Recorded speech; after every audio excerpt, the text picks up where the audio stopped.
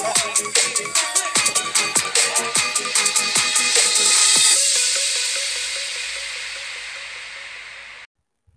everybody, and welcome back to the Hayes Out podcast. My name's Jay Cooper, and as last month from Dubai, I'm joined by Zanir. Hey, everyone. How's it going? We have a lot to discuss this month, despite the culmination of the mainstream football series last month. There's been a lot happening back behind the curtain at Prestwich this month, as well as a return to action. I've got the agenda in front of me, so we'll run that down. We're going to say goodbye to a few of the stalwarts from last season, a few of the players that have left the club in the month since the previous episode of the podcast. But as one door closes, another opens. We've got some new signings to discuss and some new signings that you will hear a bit more about, hopefully, if you keep an eye on the Twitter in the near future. We've got Hayes return to action in our first pre-season friendly ahead of the 2021-22 season, which would be our first ever in the Northwest Counties League Premier Division, something to very much look forward to. A few more friendlies to come in the month of July. We've got a lot to look forward to. The fans will be back for those games as well. We've got 7 more friendlies before the end of the month, which is a hectic schedule for the boys.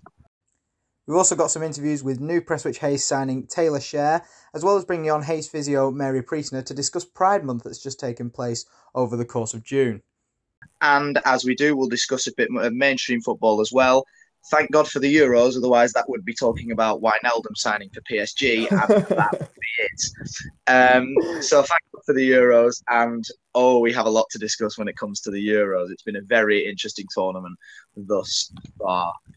First things first, let's say goodbye to some of the players that have left us in the previous month. The players that have been confirmed to have departed the club. They include the likes of captain last season, Jacob Holt, midfield general Alfie Belcher, trickster Will Shawcross, veteran Jamie Sinner, amongst others. They will all be missed. But, that's football. That's what happens during the summer. Players leave, and it's unfortunate to see. Zanir, what would you say is like the most shocking transfer you've seen in recent years? Most shocking transfer would be... Oh, wow. I think it would have been Haaland to Dortmund, to be honest.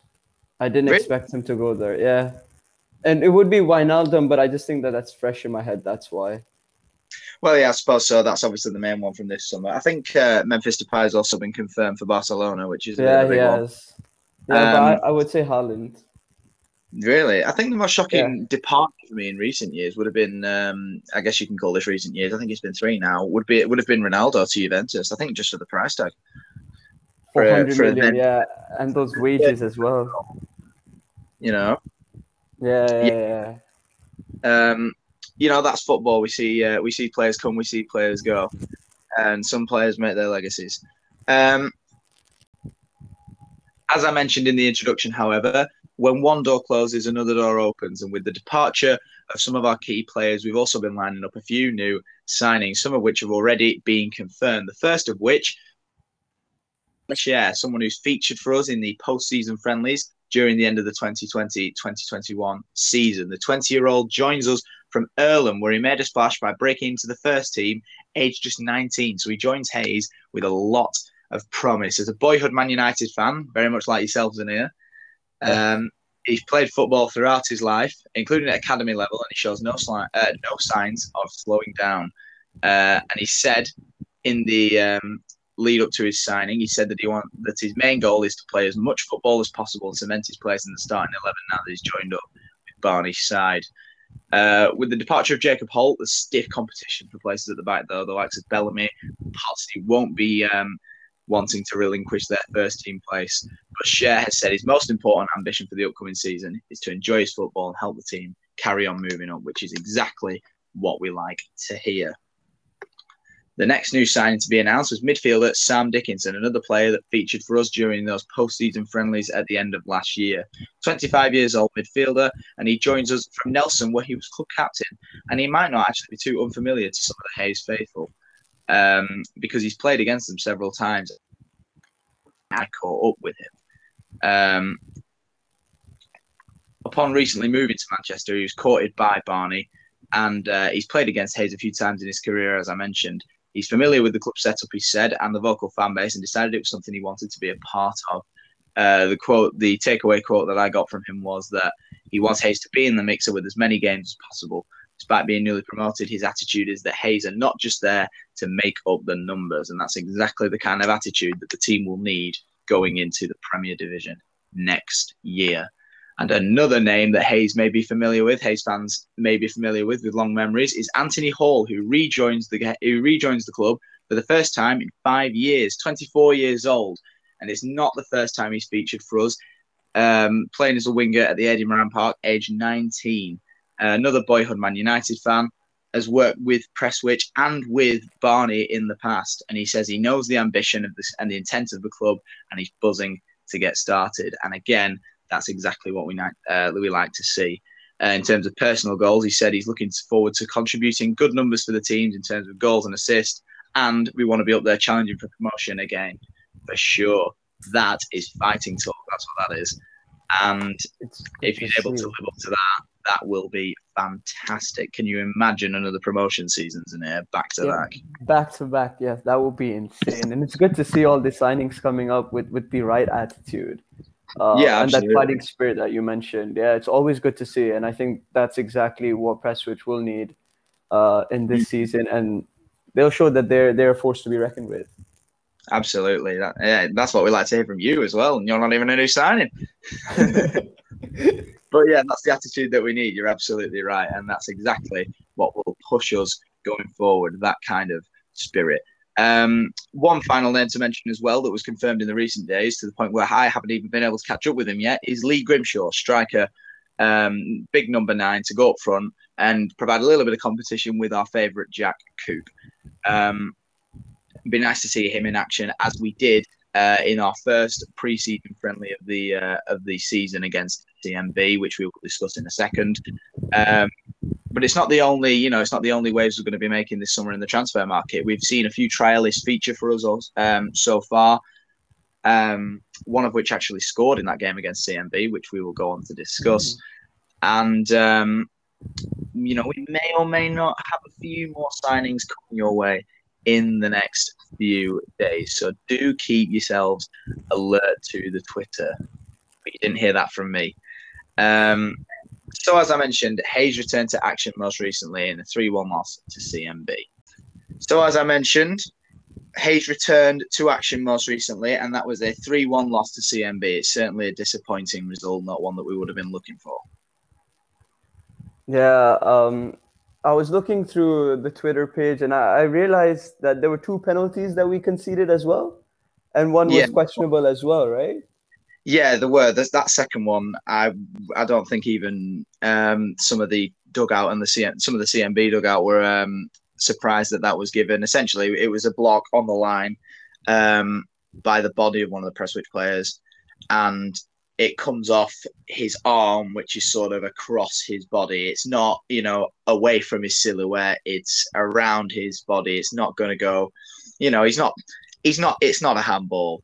It's more for general reaction and protection, and the ref spotted it and gave it a penalty. Of course, we're not going to get VAR at this level. Yeah, that's frustrating, isn't it? And I also saw that there were a lot of youngsters that were playing as well.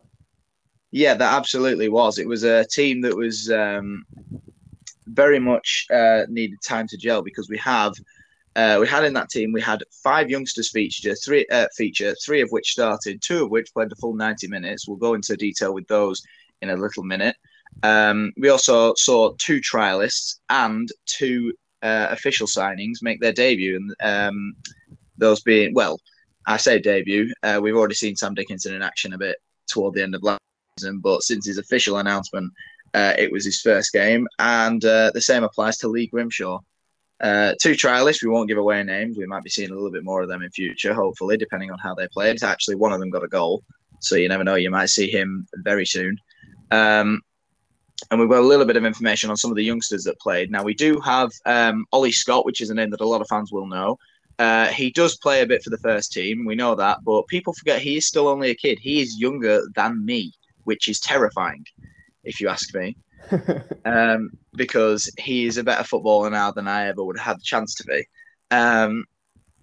He is only a kid, though. It is, and he got 90 minutes, which is certainly something. Alongside him in midfield and new boy Sam Dickinson was Joe Simister, the son of the youth team manager Nick. He was pulling strings. He did not look out of place at all in that midfield. It was very nice to see that, and we'll see him a little bit more in future as well based on that performance. We had a debut at right back for Tom Healy, and he was confident on the ball, giving us attacking options, crosses into the box, but he was subbed off just before the break. And the quote we've got here from the physio is that he had the worst blisters that she has ever seen. I don't even want to think about that because, I'm dramatic when I stub my toe, let alone playing football with hideous blisters. Yeah. Speedy recovery. No, absolutely does not sound comfortable. But we did have a replacement for Tom, and that was Joe Walsh, another youngster. He came on and showed he's a rock at the back, not just in his age group, making some really good, strong challenges. And the final youngster that featured was another defender, Will Lightfoot. He came on and played at left back during the second half, pressed high up the field. I took notice of that. I noticed he was in the second half for a centre back. He had a lot of energy. Well, for a left back, he had a lot of energy, and he was the player who actually broke into the box, won us the corner that we got our goal from. Nice. Lovely to see that from a left back getting forward. They were brilliant. It was brilliant to see all the young lads out, and hopefully we'll see a lot more of them during pre-season, and who maybe knows, season as well when it comes to competitive games. And as I mentioned just before that, we also had two trialists that featured, one in defence, one of which got a goal. Ooh. And the new signings as well, Lee Grimshaw and Sam Dickinson, made an impact. It takes time for the team to gel. And, credit to them all. They put in a shift. And, okay, it's not the result that we wanted, but, onward. We deserve. 3-1 was harsh. As you mentioned, the two penalties, one of which absolutely was a penalty, and that's with no bias. And it is... it'll be nice to see more of those going forward. And going forward, we do have a few games yet to play. We've got friendly in the month of July, so the boys are going to have a hectic schedule. We've got friendlies against Silsden, Glossop North End, who are the inferior North End, if you ask me, Elton Vale, Bootle, Ramsbottom United, Penistone Church, and Hayside, all before the month is out. That's going to be a lot of travel for me, and it's going to be a lot of work for the boys. It'll be nice to see, though. And, of course, the kicker is that fans will be back in attendance for those games. Hallelujah. Yeah, that is so nice to hear, finally. Absolutely, yeah. And it will make a massive difference as well. As we've seen, in football, in football that's been on the telly, the fans getting behind the team, just roaring the team on, when something happens, just that round of applause when they get a corner or when it's announced that there's 4 minutes of added time and the scream for an attack. It's just, I missed it so much. It's so nice to hear. And that's exactly what we'll get at the AMP next season and during these pre-season rounds. Something to massively look forward to. What game are you... well, I know you're a United fans in here. If you could choose any game this season to attend as a fan, what would it be? In any league, or is it just the Premier League? Okay, well, give us. I guess give us both. Give us the Premier League, and then give us any. So I think with the business that I think will be going down, it would if Chelsea and City get their picks, I would go for City and Chelsea. I think that will be a massive game. Oh, Man City versus Chelsea, yeah. Yeah, the reigning Champions League winners, and then you have the reigning Premier League winners. I think that would be a game to watch for sure. Who would you be up for? Yeah, I would. If I can come to the UK, that is definitely a game I would be watching. After watching a few Prestwich games and a United game. Sorry? Who would you be supporting in the Chelsea-Man City game? The thing is, I dislike both a lot. But if I had to pick, it would be the Manchester side. Really? Yeah. Yeah, I don't like Chelsea a lot more. Yeah, I just hate them a lot more. Yeah, both. But yeah. Yeah. Well, I'm obviously looking forward to being on most, if not all, of the Prestwich games next year. And for those weekends where I might not be at a Prestwich game, where I might be instead, or if there's no Prestwich game, it's a Preston North End match. Maybe against Blackpool. Just maybe. Oh yeah, I remember you told me about this. Yes. Yeah, I mentioned that last month, and that'll be a massive game for both sets of fans in the Championship. But absolutely, I'd love to get on. I mean, obviously, I'm going to be living in Manchester next year, so hopefully, I will be able to get on a few big Premier League games. Yeah, hopefully, I'll be there too. The Etihad never sells out. There's always tickets available, isn't there? Yeah.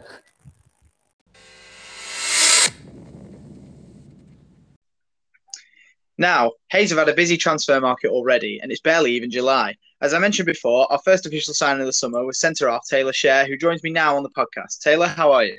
I'm very good, mate. How are you? I'm brilliant. Thanks a lot for coming on the Hayes Hour podcast. So for anybody who wants to know a few basic details about Taylor, you can find that on the website with the unveiling of his transfer. I caught up with him when he first signed on the dotted line. But we have a few more questions for you now, going a little bit further into your, it's what you've already experienced as part of Hayes and your general sort of view on football. So first question I have here is, what made you want to be a defender? What made you want to be a centre-half? Originally, I wasn't actually a defender. Obviously, I've been playing football for a long time now. I've played just about everywhere on the pitch apart from in goal. It's as I've got a bit older and I've got bigger, and I've realised that I don't mind a tackle. So obviously I dropped into fullback at first, and then it's only since I've come to Hayes that I've actually been playing in centre half. To be honest. Right. Well, you've adjusted to the position well. I'd like to think so, mate. Yeah, be nice to see you getting used to it as well during the season. We know you're a Man United fan. Yeah. Who would you say is your footballing idol? Footballing idol. I don't. That's a tricky question to ask me. Obviously, as a kid, it's just your average. Or Messi, it's Ronaldo. Footballing idol, I'd say at the moment, it's got to be. You put me on the spot here. I'd say at the moment, it's got to be someone who's gone from, even though he's a City player, I've got to say Phil Foden at the moment. Oh yeah. Phil Foden he's come straight through the academy, and could you imagine how hard it is to break into City's first team as it was with some of the players that were in there already? You're talking about Silva, especially Bernardo with their Silva, stuff like that. And he's a young lad, and he's got his chances, and he's took them, and now he's cemented into City's first team and England. So you can't really fault him. So I'd say, if I had to say an idol at the moment, as he's young as well, I'd say Phil Foden. Fair enough. See, I was thinking. See, before I got you on, I was thinking that it might have been like if you'd been a defender sort of throughout your youth, it might have been someone like Vidic or Ferdinand. Oh no, like obviously, as I've only just recently become a defender, but I wouldn't pick someone as my idol just because they play in the same position. I've picked him because of what he's achieved in such a short space of time. To be honest. Yeah, that's totally fair enough. Okay, well, you're obviously, you're only 20. You're 21 now. Yeah, just turned 21 now. Yeah. I guess happy belated birthday. Thank you. And you've still got a long way to go in your career. What would you say is a highlight for you thus far, though? In terms of recent times or in the past? Okay, both. Well, obviously, footballing for me was a lot better as a kid. I was in through all the different clubs, playing at quite high standards as I was a kid. But obviously, as I've got older, things happen. Fell out of love with the game for a bit, to be honest. Oh, really? Yeah, I started boxing for a bit. Did that for about 2 years. I still played football, but I only really used to play for Salford Schoolboys and just a Beachfield Sunday League team. And then as I started to leave school, that's when I started thinking, well, I kind of missed playing a decent standard of football. So then that's when I went to Earlham. But I'd say a highlight for me was probably when I was way, way, way younger. Probably getting my first academy contract at Everton. That was probably like the pinnacle of my career. Obviously, it only lasted a couple of years, but that was probably that's probably my best achievement football wise. Wow, that's something to build on. Absolutely. Yeah, exactly. Yeah, in the back pocket. That absolutely. Well, you most recently played your first game since officially signing for Prestwich, the friendly against CMB. What did you make of that game? I think obviously we had a few. It weren't really our proper team. We had quite a few trialists playing. We had a few of the young lads playing who I thought they all did really well. Mm-hmm. I think we might have turned up thinking that we was going to do better than what we did. They battled quite hard. They kind of treated it as like a bit of a cup final. Yeah. But yeah, it was a tough game. It was a tough game. It was red hot. Like, I've got really bad hay fever as well, so I couldn't even breathe on Saturday. Yeah. But yeah, I thought we was going to come back into it. There's a few questionable calls off the referee, but I won't go too far into that. Oh, well, yeah, we made mention of that penalty earlier on in the podcast. I won't. There's a penny got given against me. My hands were by my side, but we won't go into that. Yeah, that's the one, but yeah. We won't go into that. But yeah, I thought, all in all, it was a tough game, mate. A lot of us have never even played together before. Like you said, there was. I think it was only who was actually signed. There was only obviously Russ in goal. It was me and Scott, Sam Dicko in midfield, and we had young Ollie playing. And then obviously Jamie Hillman now came on. Jamie had a belting game, to be fair. Yeah. But yeah, it was a tough game, but it's one of them. The first game back, still building fitness levels. Not going to take it too much to heart, and obviously we'll build. And got more of a test coming up on Saturday away to Silsden. Well, that's where I was going with that, but yeah, you're absolutely right. You know, time for the new faces to gel together. You know, yeah, exactly, mate. Absolutely, you know, and that's the point of these friendlies. Obviously, we still have 7 games left pre-season wise, all coming this July. What are you looking forward to or expecting from the remaining friendlies? Forward to getting some proper minutes in against some really good teams that I've never actually played against before. And I like the idea of getting on the road with all the lads, getting on the coach and stuff. I feel like it'll help us bond together and gel together, because obviously I know I've been there for a while now, but I'm only just starting to gel into the team myself. Obviously it's building relationships with the other lads as well, and obviously it'll give some of the fresher lads a chance to do the same.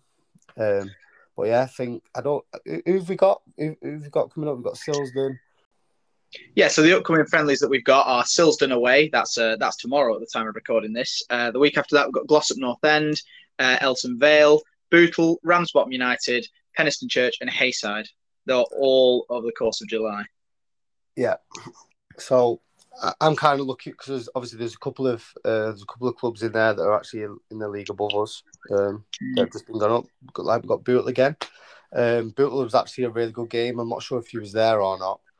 But yeah, that was a belting game. I imagine they probably made a couple of signings as well as they've just gone up into. Is it the Evo Stick North? They've gone up into. Yeah, I think it is. Northern Premier League, is it? Yeah, I think it's called now. I don't think they call it Evo Stick anymore, do they? No, it's a different thing. It is that league, yeah. Is the Bootle one away or was it neutral? If I'm correct, the one that we've got coming up on the 17th of July is a neutral ground. I'm not sure where that'll be yet. Well, it's a bit of a gutting one, that, because we played on. I think that we played on their pitch and it was absolutely belting. That was we played at their place. I was there for that game. Yeah. Yeah, it was a really good game, to be fair. But yeah, I'm just kind of looking forward to playing a few of the higher teams just to give us a bit of a test. See what it's like in the league above, because obviously we're not we've not just gone up into the Premier Division just to stay there, because we're obviously looking to go up again. Absolutely. So it'll put us in good stead, I think, and it'll obviously prepare us for the season ahead in the Northern Prem. That's exactly what we like to hear. So we've got all those friendly games going up to the 27th of July. That last one is against Hayside at home. And I'm not sure if you've seen this already, Taylor, but today, released on the Twitter, were the first few fixtures we've got in the league. Yeah. You have seen those? Just in case anybody hasn't. Just in case anybody listening hasn't, we've got Northwich Victoria, the last day in July. Charnock Richard on August the 10th. Barnsley on August the 14th. That's Barney's old club. Macclesfield, the big one, on August 17th. That's away as well. Congleton on August the 21st. Winsford United on August the 28th, and Avro on August the 30th. We've got a busy 2 months of football ahead. Same question about these competitive games. What are you looking forward to or expecting from those? I think we all know that Macclesfield away on the Tuesday night is going to be a big one. And obviously we've got the Avro game. I don't really know too much about the other clubs, to be fair. I know we played Northwich. We played Norwich in the last game before we broke up for it was, a few weeks. That was our last post-season friendly, Northwich, and that was at Avro's ground. That was at Avro, yeah. I thought out of that game as well. We should have won that game. Was you there at that game, mate? I was, yeah. Obviously, you'll know then we had chances after chances. We could have. I personally thought I could have defended better. We had obviously a few good performances and stuff, but that game could have easily been won. They actually had Grimmy playing for him up top, who's now signed for us. I didn't realise. What's that, mate? I didn't realise that actually that he was playing for Northwich. Yeah, Grimmy played centre forward for them that game, and now he's one of us. Well, it'd be nice to maybe he could give us the winner this time instead of them. Yeah, exactly. Well, I feel like we kind of own one, even though it was only a friendly. Obviously, no game really a friendly in my eyes.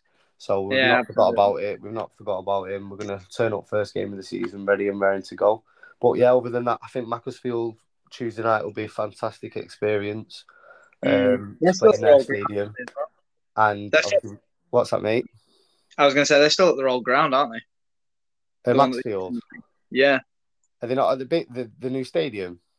It's the one that they used during the league, wasn't it? Oh yeah, that's what I mean. Yeah. I thought you meant they got they've downgraded. Yeah, they've got a proper. No. They've got a proper setup there. So I drove past it. Did you? Yeah, I drove past it for the first time on the way up from Alton Towers the other day, and I thought, I'm sure they're in our league this year. Yeah, absolutely. Big stadium, mate. It is. Yeah, it's absolutely. It's impressive. Yeah, especially at this level. Yeah. How have they actually ended up in our league? Did they been demoted or what? Yeah, they just went under financially and ended up. They basically did what Bury did a few years ago. Yeah. Yeah. Well, which has kept the facilities, haven't they? Yeah. Obviously, it's sad to see when a club goes under financially, but it bodes well for us. We get to go away and we get to have them at the AMP as well next season. Yeah. Something for the fans definitely to look forward to. Thank you so much for coming on as a guest on the Hazard podcast, Taylor. It's been brilliant to hear from you. Yeah, no worries. Been a pleasure. I'm sure all the Hayes faithful will be looking forward to seeing you play when we get back into the season. Well, brilliant. We have the away fans coming anyway, so I'm sure they'll get. Yeah, absolutely. Yeah, it'll be so much better to have fans in this season, even for the friendlies and for the friendlies and for the competitive games in August. Thank you so much, Taylor. See you soon. See you later, mate. Bye-bye. So, Zania, as I mentioned at the beginning of this episode of the Hazard podcast, there has been some mainstream football to discuss about the fact that it's summer, just in case anybody's, been sleeping under a rock recently. The Euros have been happening. Euro 2020 in 2021. Finally, we've got to watch these Euros. Thankfully, there's been no major hiccups when it comes to COVID this year. Well, not for the Euros anyway, not for the summer. And we've been able to experience a very, very entertaining and interesting group stage and round of 16. As I mentioned, the day of recording this podcast is the 30th of June. That's the day after the culmination of the round of 16, which we will get into a bit of detail on in a second. But first, we'll talk about the group stages. Now, if anybody was paying close attention on the last episode of the Hazard podcast, I am rooting for England, and Zanir, you're rooting for Portugal. Is that correct? Yeah. I was. So, we'll first talk about England and their group. So 3 games, 2 goals, that's it, both of which were scored by Raheem Sterling, and none conceded. It was... we won 2 games, I guess. It wasn't thrilling. It wasn't. I just think that fans expected a lot more entertaining football, especially in that group. As a fan, I can attest to that. It's a group that that Croatia team were the biggest fish apart from us in our group, and a lot of that team is aging, is the wrong side of 30. So, Right, and obviously they're the team that we lost to in 2018 in the World Cup semi-final. So, it was about maybe avenging that loss, and we did. We beat them 1-0. But especially that Scotland game. Did you watch that Scotland game, didn't you? yeah. I stopped at halftime. I My couldn't. I couldn't My, watch it. I'm struggling to stay awake during that second half. It was so boring. Yeah, I So think much Scotland hype. came with a game plan though. Yeah, But I well, just yeah, think, no disrespect to Scotland. They certainly they played for a draw, didn't they? Really, because a draw for right, them, yeah, excellent result, and a very frustrating one for the English. So fair play to them. And I don't think it helped that during that game, England were a little bit rubbish, if you ask me. yeah, they were. Yeah, We I didn't want to can't say put it, anything but yeah, together. Like we came close in when John Stones hit the post with that free header from the corner, but it was just after that it was just frustrating. We just couldn't get the ball. Like we just couldn't get into a good enough position. Like fair play to Scotland. Their plan was very visible and it worked. right, yeah. I just think it was the creativity that was lacking in that English side. Yeah, absolutely. Just for that game especially. Then we came up against the Czech Republic after that. Another 1-0 win, another Raheem Sterling goal. So I guess that's repaying the faith that Southgate had in him, despite a fairly underwhelming season at Man City. Yeah, for sure. Another game that, we tend to, the group games tend to follow the same sort of routine, the group games for England. We started off with, an early flurry. We try and get that early goal. And if it succeeded, then we'd win 1-0. Yes, yeah, they just sit back in the end. Yeah, exactly. Like, towards the end of the game, we did sit back quite a bit. We did we took the 1-0, which, I mean, yeah, I guess I'm fine with, but yeah, I'm happy with the win. But from a neutral perspective, which I suppose yours was, Zania, it wasn't necessarily very entertaining to watch. Yeah, I mean, if you look at the talent that this England team has, you expect them to just kill off any other team that they come up against, especially in that group stage. I was about to say I wouldn't say any group, I wouldn't say any team, but in that group, absolutely, yeah. Yeah, for sure. But they played safe, and whatever Southgate's planning is clearly working. I suppose so, and I suppose that was a little bit more on display in the round of 16 game that took place last night at the time of recording, and I'm still recovering a little bit. I won't lie. England 2, Germany 0. Fantastic stuff. Like you could not have, you couldn't have told me that game was going to go any better. It was knife edge for 70 minutes, and then we got that breakthrough, and it was just like I was in a pub, and it was just the place just exploded when we scored. Like I was with a few friends that aren't even football fans, and even they went mad. Yeah, I wasn't technically supporting England at that time, but when they got that first goal, I knew it was game over. I didn't. I'll tell you now. I wasn't. I mean, I was. It calmed me a bit, but there was still a good 15 minutes of the game left, and well, it's England. We used to be. I think we're accustomed to occasional disappointment, but I guess not. We put it to bed. Harry Kane finally got himself a goal, his first of the tournament in the round of 16. And it's finally someone other than Raheem Sterling that's managed to score for England. Of course, he did get the first during the Germany game. And I couldn't really ask for a better result, if you ask me. Clean sheet. I think Maguire played really well as well. Harry Maguire, yeah, I think he did have a good game. Yeah, I think the defense was solid. The defense had there was a questionable choice, at least amongst the people I was watching the game with. If you ask me, was Kieran Trippier playing in a wing back role. I think he's much more of a traditional right back. Yeah, I would expect James to come there, but yeah, absolutely. I think I think all the pundits when they were putting together their starting 11, like Gary Neville, all put Reece James in at right wing back. Yeah, and it did raise some eyebrows as well when we didn't see the likes of Jack Grealish, Phil Foden, or Mason Mount. Yeah, a lot of the creative players.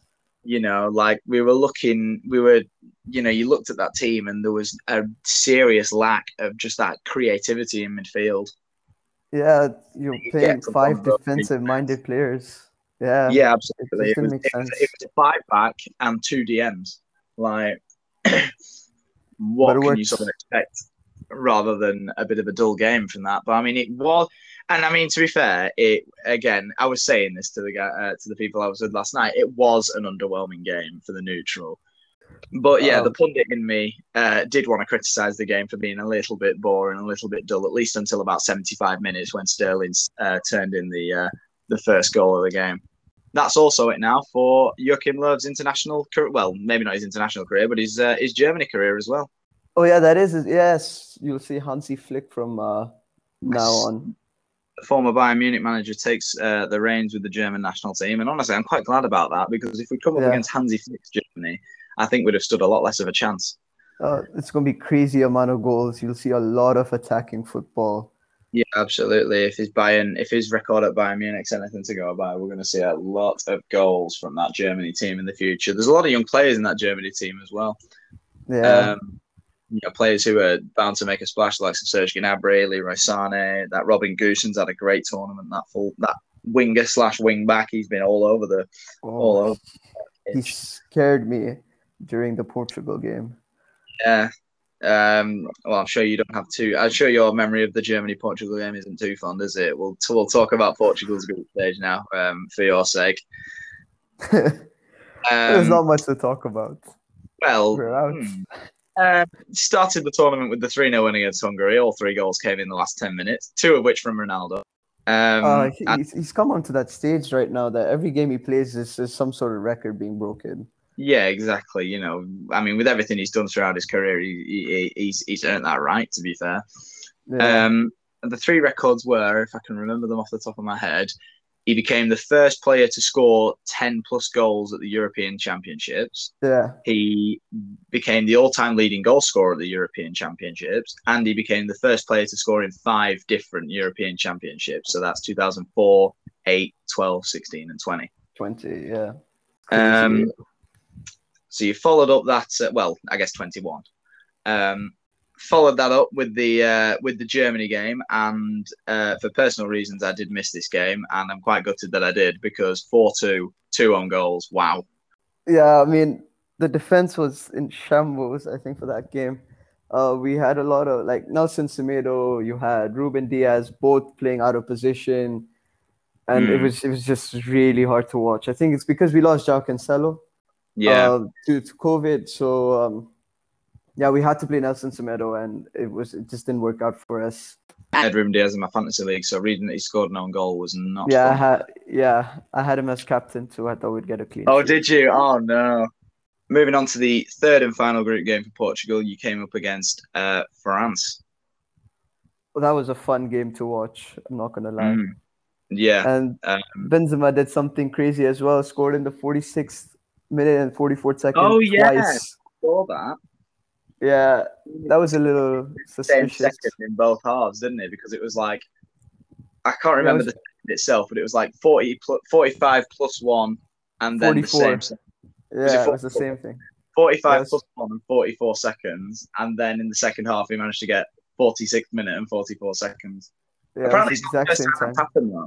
I read somewhere that Peter Crouch has managed that in a game before as well. Really? I thought it was the first time. No, well, that might be just things that might be just nonsense I've read on social media, but I'm pretty sure if you look for it, you'll find Peter Crouch has done that at some point as well. I never really looked into it. I just sort of saw it floating around on Twitter. That's insane, though. So yeah, maybe do take it with a pinch of salt, but yeah, it was a very interesting start. That. So of course you progressed into the last 16, and came up against Belgium. That's a harsh draw. Yeah, this and is with a lot game. of players in their prime as well. Yeah, exactly. It's their golden generation, isn't it? That's the tagline that they've been branded with. They are the number 1 team in the world by a mile by FIFA World Rankings, and I saw the second half of this game. Well, I saw like the back end of the first half. I caught the goal and the second half of this game. it was underwhelming, I think, from two attacking teams with a lot of star players. But it wasn't a bad game of football for the neutral. I've seen worse games of football. Yeah, for sure. Especially at the end of the second half, I think got very entertaining. Yeah. The kitchen sink came out for Portugal. Everything that wasn't tied down got thrown at Belgium, but they held their own and it finished 1-0. Which means that we are guaranteed new European champions this year. Yeah, I'm guessing you'd be excited for that. I'm not. Well, yeah, of course you're not, but I certainly will be. And up next are the quarter-finals, which we can run down for you. We've got England versus Ukraine after they beat Switzerland in the 120th minute last night. Yeah, I watched that game. Yeah, it was crazy. In the pub, we were a bit too busy celebrating to pay too much attention. But, yeah, 120 minutes, is there a better time to score a winner? Yeah, for sure. We've got Belgium, who knocked out your team, Portugal. They go on to face Italy. Yeah. That should be a tough game, as you say. We've got Switzerland. Well, actually, before we talk about that, we'll talk about Switzerland-France because that was some game. Yeah, I thought it was Spain and Croatia that was like the game of the Euros, but then France and Switzerland was it was a magnificent game. And if it wasn't the game of the tournament, it was certainly the upset of the tournament easily. That's the world champions being dumped out by a team that until now had never made the quarterfinal. Yeah, I read that somewhere too. It was the first time in 66 years. That's the entire history of the Euros, yeah. Yeah. Oh my God. And it's to massive. Think that, yeah. Which massive that, the heir apparent to Messi, isn't he? He's the golden child. And I think that's a massive, notable clink in his armor. Yeah, and the fact that he missed quite a few really good chances against Switzerland as well. And to miss the penalty on top of that, it's not going to do him any good. No, exactly. But world-class players has been outdone by that Switzerland team. Yeah, absolutely. That France. Well, to be fair, it looked like it was a done deal when France went 3-1 up. Yeah, for sure. But then the fans kicked in, and I forgot. I think the guy's name is Harris, who got 2 headers. Oh, there were 2 goals from crosses as well. Yeah. It was the guy Seferovic got their first and their second, Switzerland, and then it was Garanovic. I hope I'm pronouncing that right. Yeah.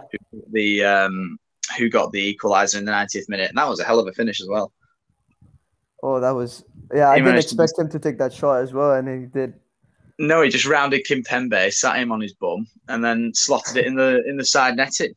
Like a real striker's finish, that classy. There was another great goal in that game as well. Paul Pogba's is worth mentioning. About that was a 25 plus yards, and he just picked out the postage stamp. Fantastic goal. And at that point, it looked like Switzerland were going to be sent packing, but they weren't. They roared back 2 goals in the last 10 minutes, echoing Croatia's 2 goals in the last 5 minutes in their game against Spain. They held on through extra time, gritted their teeth, and they did the world champions on penalties, with the miss coming from Kylian Mbappe, the only miss of the shootout. For the neutral, it's very nice to see, the underdogs make the difference with the win. Switzerland now go on to play Spain in the round of 16. Spain that did Croatia 5-3 after extra time. That was another hell of a game that, again, I'm also sorry I missed. There was a terrible error in that game from Unai Simon. Yeah, I watched the game right after that happened because I was kind of expecting more because I wasn't really happy with De Gea being benched on top of. Yeah. Well, I mean, I think De Gea might have had a bit of a giggle from the stands when that happened because that was 45-yard back pass and it just brushes off his shin and rolls into the empty net. That was funny.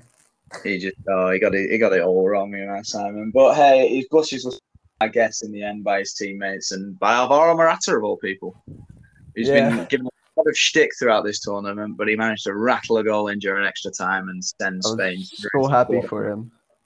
Yeah, it's nice to see. I mean, he's one of those players, and he's one of the players. He goes everywhere he goes. There's hype surrounding him, and then he tends to underwhelm, and he gets a lot of shtick for it, but. It's nice to see him just sort of, it's nice to see him get a goal, get a nice moment. Right, yeah, because he played really well that game. They go on to play against the underdogs, the giant killers, I guess, Switzerland. And the final quarterfinal, Czech Republic versus Denmark, is Czech Republic versus Denmark, indeed.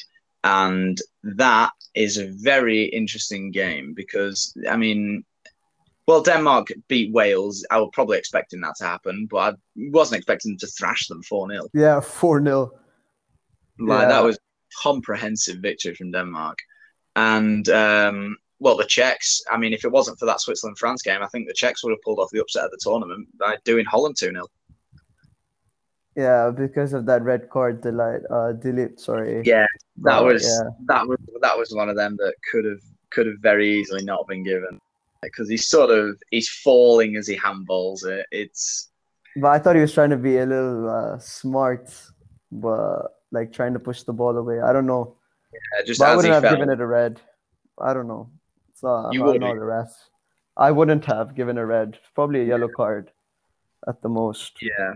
If that had happened and he had only been given a yellow card, it might have been a massive difference to the outcome. But the Czechs beat the 10-man Dutch, and they go on to play Denmark now. We'll give a quick mention to the home nations as well. Wales, as we just mentioned, crashed out in the round of 16 to Denmark. Honestly, I didn't give them the chance to make it past the groups, really. You know, there was a lot of... It was always Italy's group to lose. There was a lot of hype around Turkey. And they massively underwhelmed. They're, you know, was it disappointing? Sorry? Was it 3 defeats that Turkey picked up? Yeah, they only scored a goal and conceded 8. Oh dear, that's a woeful record. Yeah.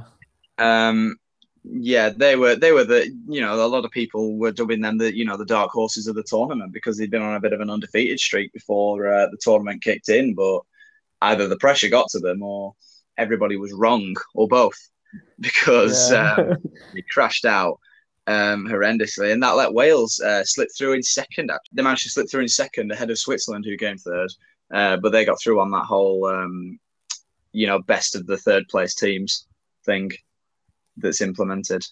And finally, give a quick mention to Scotland, and as much as I would love to just spend a minute laughing, I'm not going to. We were the only team, England were the only team that they picked up a point against after, as we mentioned, a very underwhelming game of football. They lost 2-0 to the Czech Republic. That fantastic goal from Patrick Schick from about 40 yards, catching David Marshall. He's having a great Euros.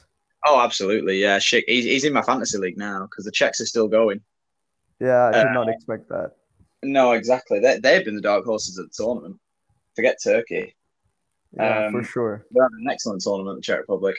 And then Scotland ultimately fell short to Croatia. They lost 3-1 at the same time as England beat the Czech Republic 1-0, which, as an England fan, was nice to see.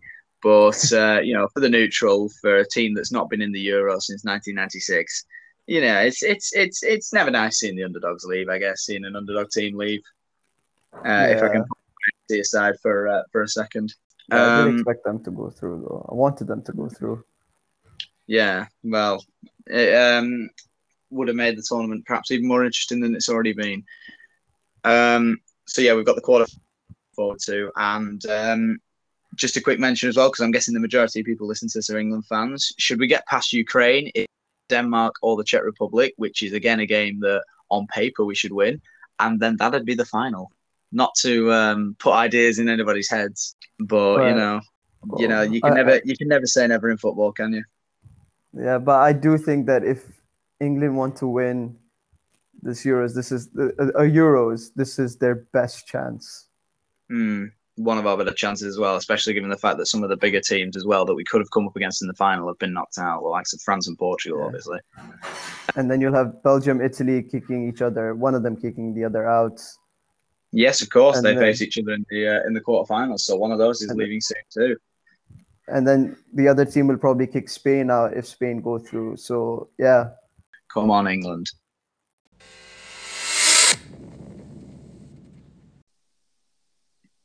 Now, here on the Hayes Hour podcast, we tend to look beyond football at times and discuss matters that affect the world in relation to when each podcast episode is released. Some listeners may remember, for example, when we had Tom and Sue on from Sam's Gift, which is our partner charity, as guests on the podcast ahead of World Cancer Day back in February. Well, despite June being over, this episode, we're going to look back at Pride 2021, as well as the position of the LGBTQIA plus community within football and within sport in general. And here with me to talk about this is the Hayes physio, Mary Priestner. Welcome, Mary. It's nice to hear from you. Hello, Jay. Nice to catch up with you again. Thank you very much for taking some time out of your day to come on. So you don't mind me saying this, that you are a lesbian, yeah? Yeah. I have a female partner myself. I'm openly out. And which is exactly, it sort of promotes a nice image for the club as well, of course. Prestwich Hayes is a club that is welcoming to anybody, regardless of sexual orientation or anything surrounding that. So what does Pride mean to you personally then? Well, with Pride, then obviously, people may not know kind of through the history of why June itself is Pride Month. So, Pride Month kind of started mainly over in the US because that's when the original Stonewall rallies were. Where that happened kind of in June, way back in kind of 1969, where kind of police brutality went into a gay club and basically just beat and caused all sorts of chaos, and that happened kind of in June, and then it's kind of got out from there. So yeah, June's Pride Month, and realistically it's just kind of a little bit of an opportunity for LGBT people to the communities kind of come together, because realistically life should be simple. There shouldn't be any discrimination anyway. It's a bit of a celebration.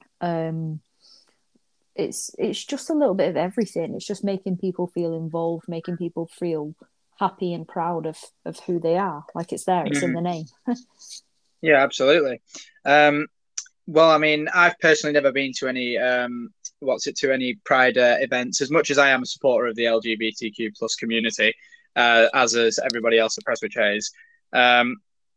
What are your personal experiences with Pride Month? Have you ever attended any of the events or anything else that happens during Pride Month?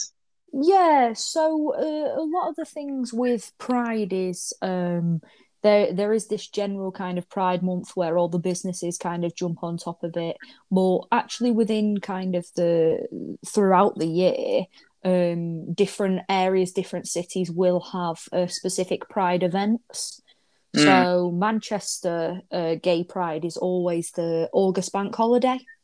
All right. Other ones for kind of in and around the local area, Salford do one as well, kind of at the beginning of August. But they're realistically the bigger local ones, and the Manchester Gay Pride is one of the biggest in the country after London and Brighton, because it makes such a big amount of money because people come from all over the UK to come to Manchester Pride, which makes so much money for then LGBT kind of charities and acceptance and things like that. So yeah, it's really good. August bank holiday. If you've never been to one, then's your chance. So we can't talk about the place of the LGBTQ plus community within football and within sport in general. We can't really talk about that without mentioning Justin Fashanu. This is a story that outdates me. For anybody who doesn't know, for the uninitiated, it's a really sad story. Justin Fashanu was played in the Premier League, and he took his own life in 1998 after charges of homosexual acts, which was criminal in Maryland in America at the time, which was where he lived. The fact that that was a crime in America in 1998 baffles me. He left behind Justin. Go on. No, I was just going to say, yeah, it's absolutely mental. It sounds stupid, doesn't it? But it's ridiculous that it's true. But he leaves behind the Justin campaign, which is a campaign against homophobia in football and promotes the inclusion of openly gay footballers and anybody else who identifies under the LGBTQ plus community, which is fantastic, but it's just a sad thing that Justin Fashanu had to lose his life in order for that to be a case. Do you remember that story breaking out? Because I'm too young for it. Yeah, no, again, so I'm only 93, so yeah, it was early days for me even.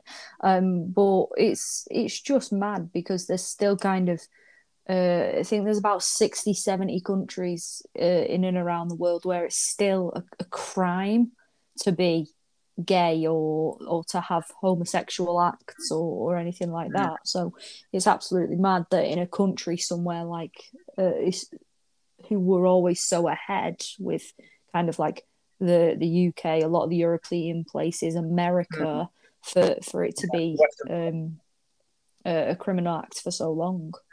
I know it seems ridiculous, but that was only that at the time of writing, well, at the time of recording, sorry, 1998 is 23 years ago, and in that time we've come a long way. I've just got some names here who are sort of massively involved in sports, and the first of those is Megan Rapinoe, which is a name I'm assuming a few listeners will have heard before. She's the current holder of the female Ballon d'Or. She's an openly gay woman. She is engaged to Sue Bird, who is the longest serving basketball player in the women's NBA. That's two icons of two different sports, essentially. Yeah. And they are making that statement. They are publicly engaged to one another as of October 2020. Another name I've got down is something that people might have read recently or relatively recently. That's Carl Nassib. He became the first ever active NFL player to come out as gay. And that was this year. The fact that it's taken till 2021 for that to happen, it's progress, but it's nonsense that it's taken this long for that to happen. Yeah, absolutely. Like there's always been kind of stigmas of, when somebody does it, when that first person does it, then other people who are there will be able to kind of feel slightly more comfortable. But it's always been that stigma of, well, let's wait to see what happens, really. Let somebody else go first, let somebody else do this. And that's the worrying side of things, because how long will it take before it happens in the male game at football? Yeah, exactly. Well, I mean, so this brought back a memory of this, because I remember, this is quite an outdated stat, but I was watching an old, it's just an old TV show, and the host of it was saying that he'd read a study that said apparently 8% of people would stop watching their team if they found out they had a gay player. That's a few years old, that study, possibly as many as 5 years old. But 5 years ago, let's say, that being true is ridiculous. And it shouldn't be the case at all, I mean, Prestwich Hayes is a club which is massively open and tolerant to everybody, no matter their sexual orientation or the way they identify, any members of the LGBTQ plus community, and any other form of discrimination that people might suffer. Prestwich Hayes is not a place for that, But the fact that the world of football, the fact that the wider world of football has been, is ridiculous, and strides are being made for that to change, which is fantastic. Positive change is coming, and that comes with the expansion of events like Pride and the publicising of high-level sportsmen and women showing their support for the community. Yeah, absolutely. Like I think it helps that as well. There's kind of a lot more going into kind of inclusion, even like the Kick It Out campaigns. So the Kick It Out campaign was originally tackling just racism issues, and then they spread out as well, and they're there for kicking out all types of discrimination now. It's campaigns like this, the Rainbow Laces campaign, that again it started in football and has spread all across kind of rugby, cricket, these different sports. Like Jordan Henderson scored his England goal the other day, and in all of the pictures he was actually wearing rainbow laces while he played that game. But again, it's something that only certain people who are aware of that community will know about that. Yeah.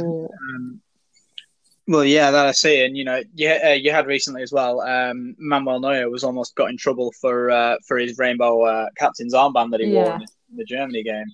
And the UEFA ruling is that they don't want pro-political messages on the football pitch, and as much as I understand that, it's not a message of politics; it's a message of openness and tolerance, and that's exactly what the game. And with high-level athletes coming out or showing their support, that's exactly the stage where the game can get to, and that's exactly what we need to keep happening. Absolutely. I suppose the only way is up. We've had some, there's been some dark times in the past in elite level sport when it comes to the views on tolerance and everything like that. But with the way things are going, it is football is becoming much more progressive, and it is everybody's game. Mary, thank you so much for coming on and discussing this with me on the Hayes Hour podcast. It's been a pleasure to talk to you. Perfect. Thanks so much, Jay. Take care, mate.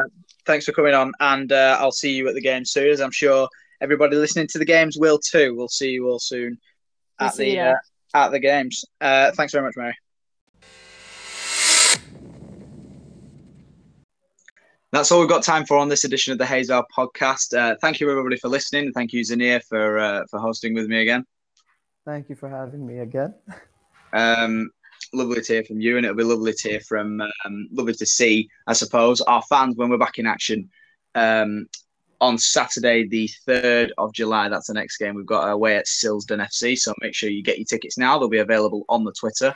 At least that's at the time of recording. By the time this goes out, the next game coming up could be Glossop North End. But make sure you keep an eye out as your way to get your tickets to those games. It'll be so nice to have fans back at the AMP, and I'm sure I'm not the only one that feels that way. Thank you to all our guests for coming on this edition of the Hayes Hour podcast. And up the Hayes. We'll see you again next